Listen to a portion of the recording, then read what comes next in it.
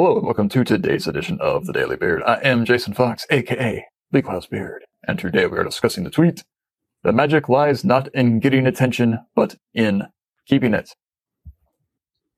Do we need to get people's attention? Of course we do. That is step one of the advertising process. You're not going to say or sell much if you don't get people's attention. But getting people's attention, if that's all you want to do, if that's all you think you need to do, then that's rather easy.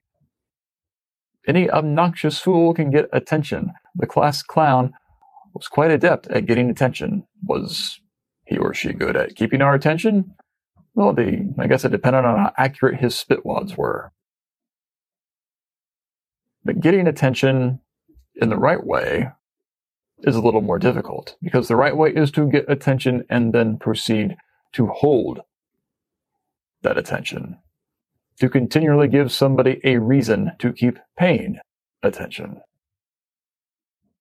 And that is what we need to do.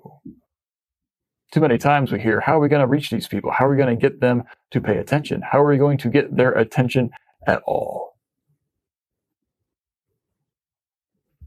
You do something interesting. I know that's a really nebulous term. A lot of people don't even really like me using the term interesting. What do you mean, be interesting?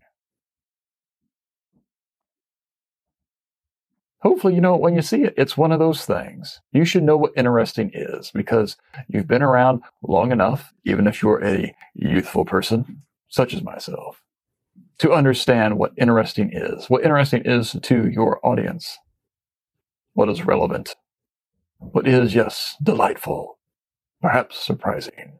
But whatever it is you do, whether you're weaving a story in a video, or using a punchy line on an outdoor board or bus shelter, you know how to get people's attention. You know how to hold it long enough to convey your message in a way that they find entertaining and useful. And you then have a chance of actually doing your job, which is to sell stuff or to improve the brand's image, which then leads to selling stuff. I'm Jason Fox. Have a good one.